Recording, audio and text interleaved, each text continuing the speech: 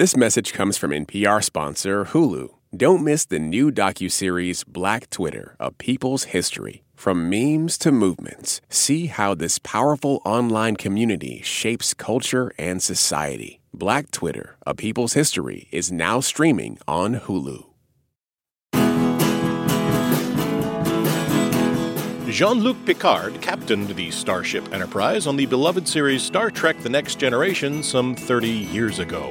Patrick Stewart returned to that iconic role in the Paramount Plus series Picard. Now, in its third and final season, Picard has brought the old Next Generation gang together for one last mission. I'm Glenn Weldon, and today we're talking about Picard on Pop Culture Happy Hour from NPR. This message comes from NPR sponsor Hulu. Don't miss the new docuseries Black Twitter, A People's History from Onyx Collective and Hulu. Directed by Prentice Penny, executive producer of Insecure, Black Twitter, A People's History tells the story of how Black voices found a new home online and blossomed into a force for change, while laying down some hilarious tweets along the way. From the memes to the movements, see how this powerful community shapes culture, society, and politics. Black Twitter, A People's History is now streaming on Hulu. When voters talk during an election season, we listen. We ask questions, we follow up, and we bring you along to hear what we learned. Get closer to the issues, the people, and your vote at the NPR Elections Hub. Visit npr.org/elections. Joining me today is NPR's TV critic, Eric Deggans. Eric, welcome back. Trekker, Trekkie, how do you identify? I identify as Trek fan, however you want to call me. Okay. I never understood the whole, calling somebody a Trekkie is a slur, but Trekker is cool. They're both cool. Yeah. I'm just a Trek nerd. There you go. So let's make it so. In the first couple seasons of Picard, now Admiral Jean-Luc Picard would occasionally encounter reminders of his adventures aboard the Enterprise. Some of his old colleagues or enemies might turn up for an episode or two. But in this third and final season, it is Old Home Week. A mysterious force has infiltrated Starfleet for reasons that tie back to Picard's deadliest nemesis.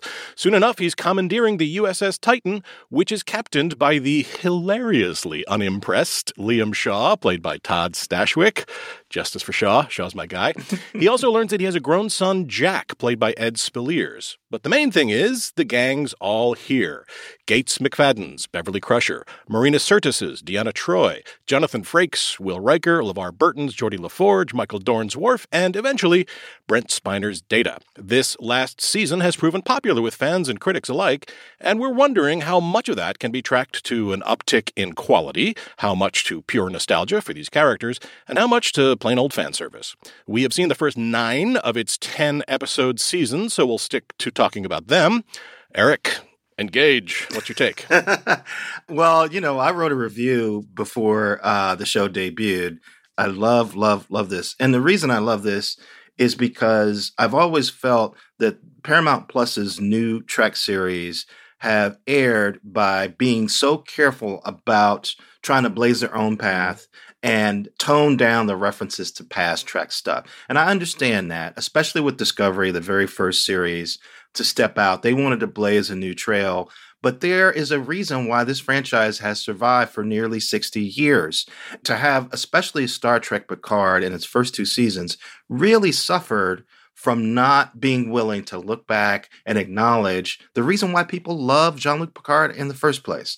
So it is just so great to see this series emerge as this love letter to not just the Next Generation, but all those Trek series that kind of debuted in that 1990s, early 2000s era. So the Next Generation, Deep Space Nine, Voyager, there's all kinds of Easter eggs and references that if you don't know the shows, you don't need to worry about. But if you do know the shows, it is just so much fun and so much extra pleasure to watch this unfold. Yeah, I agree.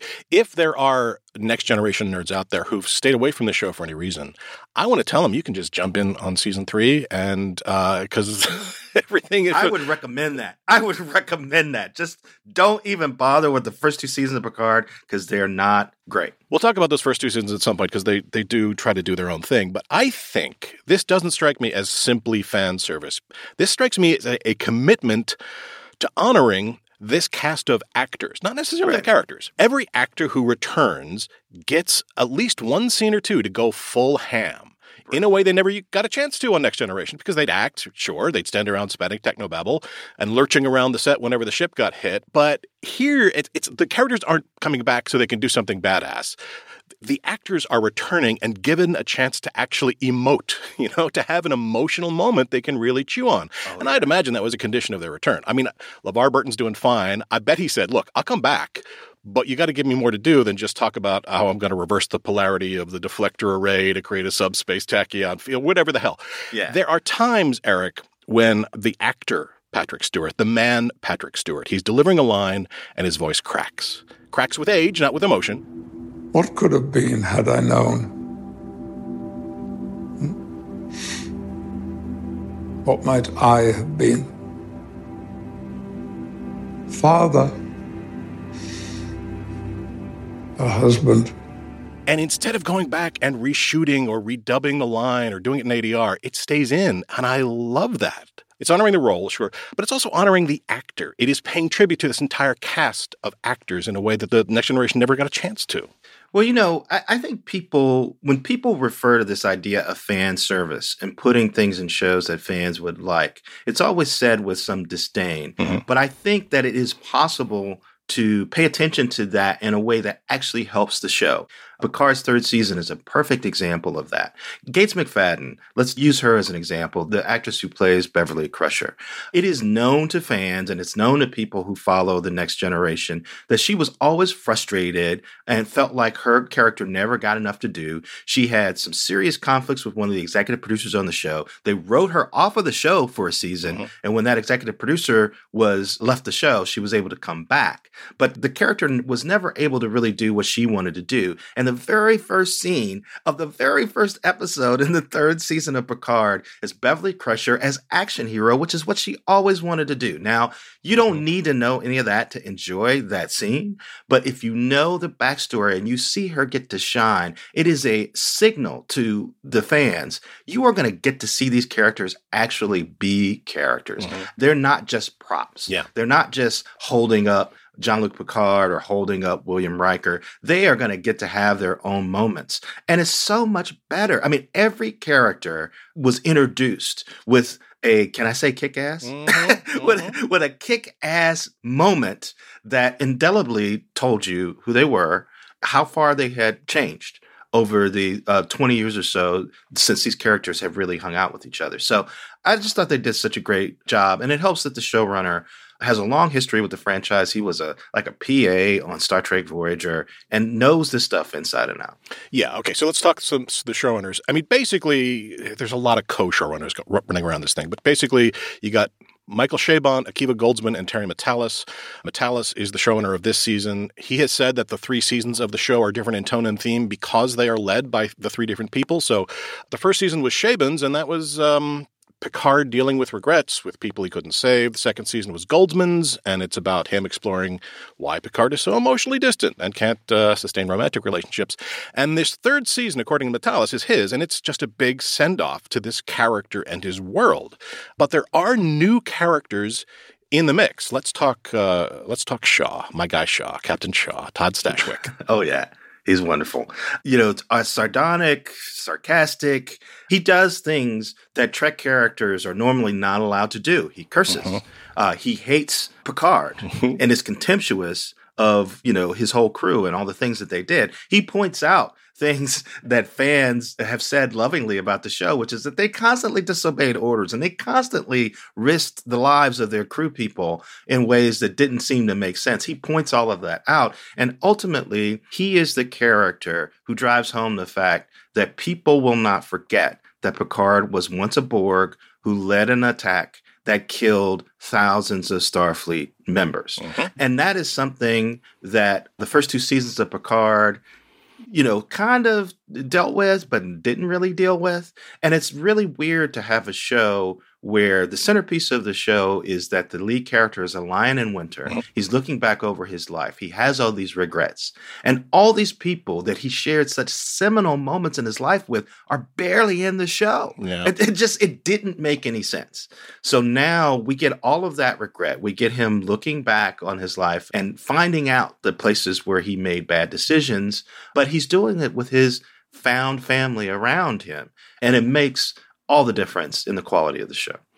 But it doesn't let those characters or Picard off the hook. And the key to that, as you say, is Shaw. This character kind of unlocked the series for me, the franchise for me, because some people think the Trek franchise, needs to be relevant today, needs to go grim and gritty. Of course, that's wrong. We know that's wrong because Trek is at heart a very humanistic, very secular optimism. That's what drives it.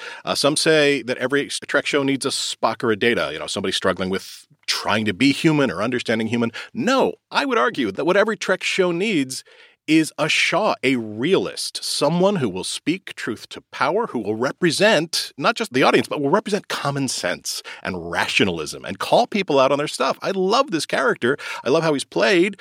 He embodies just reminding people all the time that the needs of the many outweigh the needs of the few or the one. That's what he's there for, and he does it great. Another addition to this cast is Ed Spilliers as Jack, who it turns out is Picard's son. Man, over the years, Trek just loves to foist this guy on us, or a character like this guy who's the charming rogue, a ne'er-do-well who doesn't have time for stuffy Starfleet and their precious rules. And I just never vibe with a character like that because, get off the ship then. What are you doing here? I never find them charming. I just find them annoying. What do you think of Jack? Well, and if you think about sort of the great spread of Next Generation stories, this is the second time they've created an offspring of Picard in a way, because in Star Trek Nemesis, in that movie, the big bad was a clone of Picard who was kind of like a younger version of him. So this almost feels like something the franchise has done before. This character, we are constantly told how special Jack is. Yeah. We are rarely shown how special Jack is. He's not really that special a character. And the series, one of its weak points is that it has to work so hard to convince us that Jack is special and worth all of this. Rolarin is killed. All these people dying and getting hurt to try and protect him. The series has to work really hard to convince us that he's worth it. I do want to go back to the thing that you said about Liam Shaw, because the thing that's interesting about Star Trek, again, if you know this stuff, for a long time, when they were creating the syndicated series and they were creating the shows for UPN, there was this really rigid idea of what Star Trek was, because the people who were overseeing the project felt that they owed it to Gene Roddenberry's legacy, the legacy of the guy who created the show, to uphold the very rigid ideas that he had about what was Trek and what was not Trek. And the main thing about Trek is that it takes place in an idealized future where there is no greed, there is no money, there is no war among humans. Mankind has overcome a lot of its problems. And then you go to writers and you say, give me an interesting action series where none of the characters can hate each other, there can't be conflict within Starfleet, and there isn't even money or greed. What Shaw's character is an example of a character that violates those rules in a way that fans of Trek can instinctively feel that this is a kind of character they haven't seen before in a Trek show. They don't necessarily know why he's so distinctive, but he's distinctive because he breaks all those rules that they had for Trek for so many years. But he breaks them in a way that makes sense, and he breaks them with intention and in a way that has a purpose. And that makes, again, all the difference. Now, Eric, we are heading into the finale, the series finale. And this penultimate episode that we just saw features a series of shots of the cast kind of gazing in awe at the restored Enterprise, which is a direct callback to Star Trek: The Motion Picture. Oh, yeah. But also, it sets up a conflict between... Now, you and I are nerds of a certain age, and we love the original Next Generation characters. We also identify with the Next Generation characters, and it sets up the conflict going into the finale that it's the original crew versus all the youngs. I know. All the young people, which is a little meta. What do you think of that? Well, that's, another thing that I kind of love about this. There's so many TV shows that are so youth-oriented. They always show people who are advanced beyond their years. They're 30 years old, and they're running major corporations and stuff. So why not have a show where the range of the age of the actors is ages, like 65 to 80. And they're the ones who get to save the day, and it's the young people who have to take a back seat and sit back while these experienced explorers take the helm and actually save Starfleet. I love that.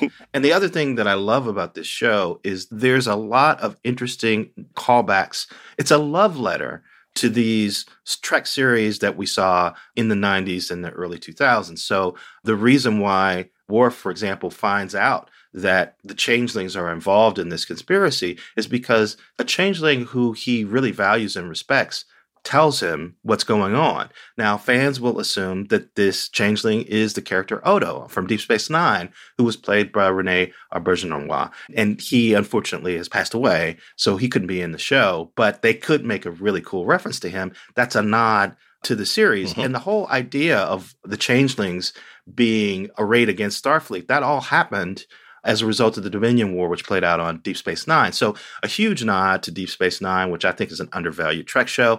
And then having Seven of Nine there and having her sort of struggle to be seen by Liam and appreciated, that's all nods to Voyager. It's just wonderful how they've incorporated these nods to shows that have passed where if you don't know the show, you'll still enjoy the story. But if you do know the show, there's an extra bit of entertainment there. And if you don't know the show, it might inspire you to go back and watch those old episodes, which, hey, just happen to be on Paramount Plus. So it all works out, Yeah. And is there anything else you wanted to hit?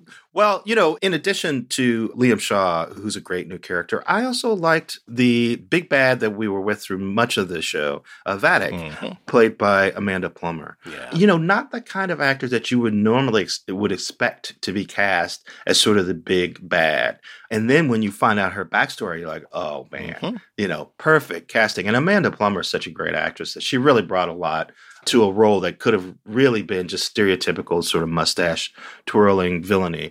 So shout out to Amanda Plummer for sure. Definitely, yeah. She brought a lot. She was having fun with her villainy, which is always something you like to see. Well, we want to know what you think about Picard. Find us at facebook.com/PCHH. That brings us to the end of our show. Eric Deggans, thank you so much for being here. Thank you for having me. This was so much fun. Of course. We want to take a moment to thank our Pop Culture Happy Hour Plus subscribers. We appreciate you so much for showing your support for NPR. If you haven't signed up yet and you want to show your support and listen to the show without any sponsor breaks while you're having some tea, Earl Grey, hot, head over to plus.npr.org/happy hour or visit a link in our show notes. This episode was produced by Hafs the Fatima and edited by Jessica Reedy, and Hello Come In provides our theme music. Thank you for listening to Pop Culture Happy Hour from NPR. I'm Glenn Weldon, and we'll see you all tomorrow.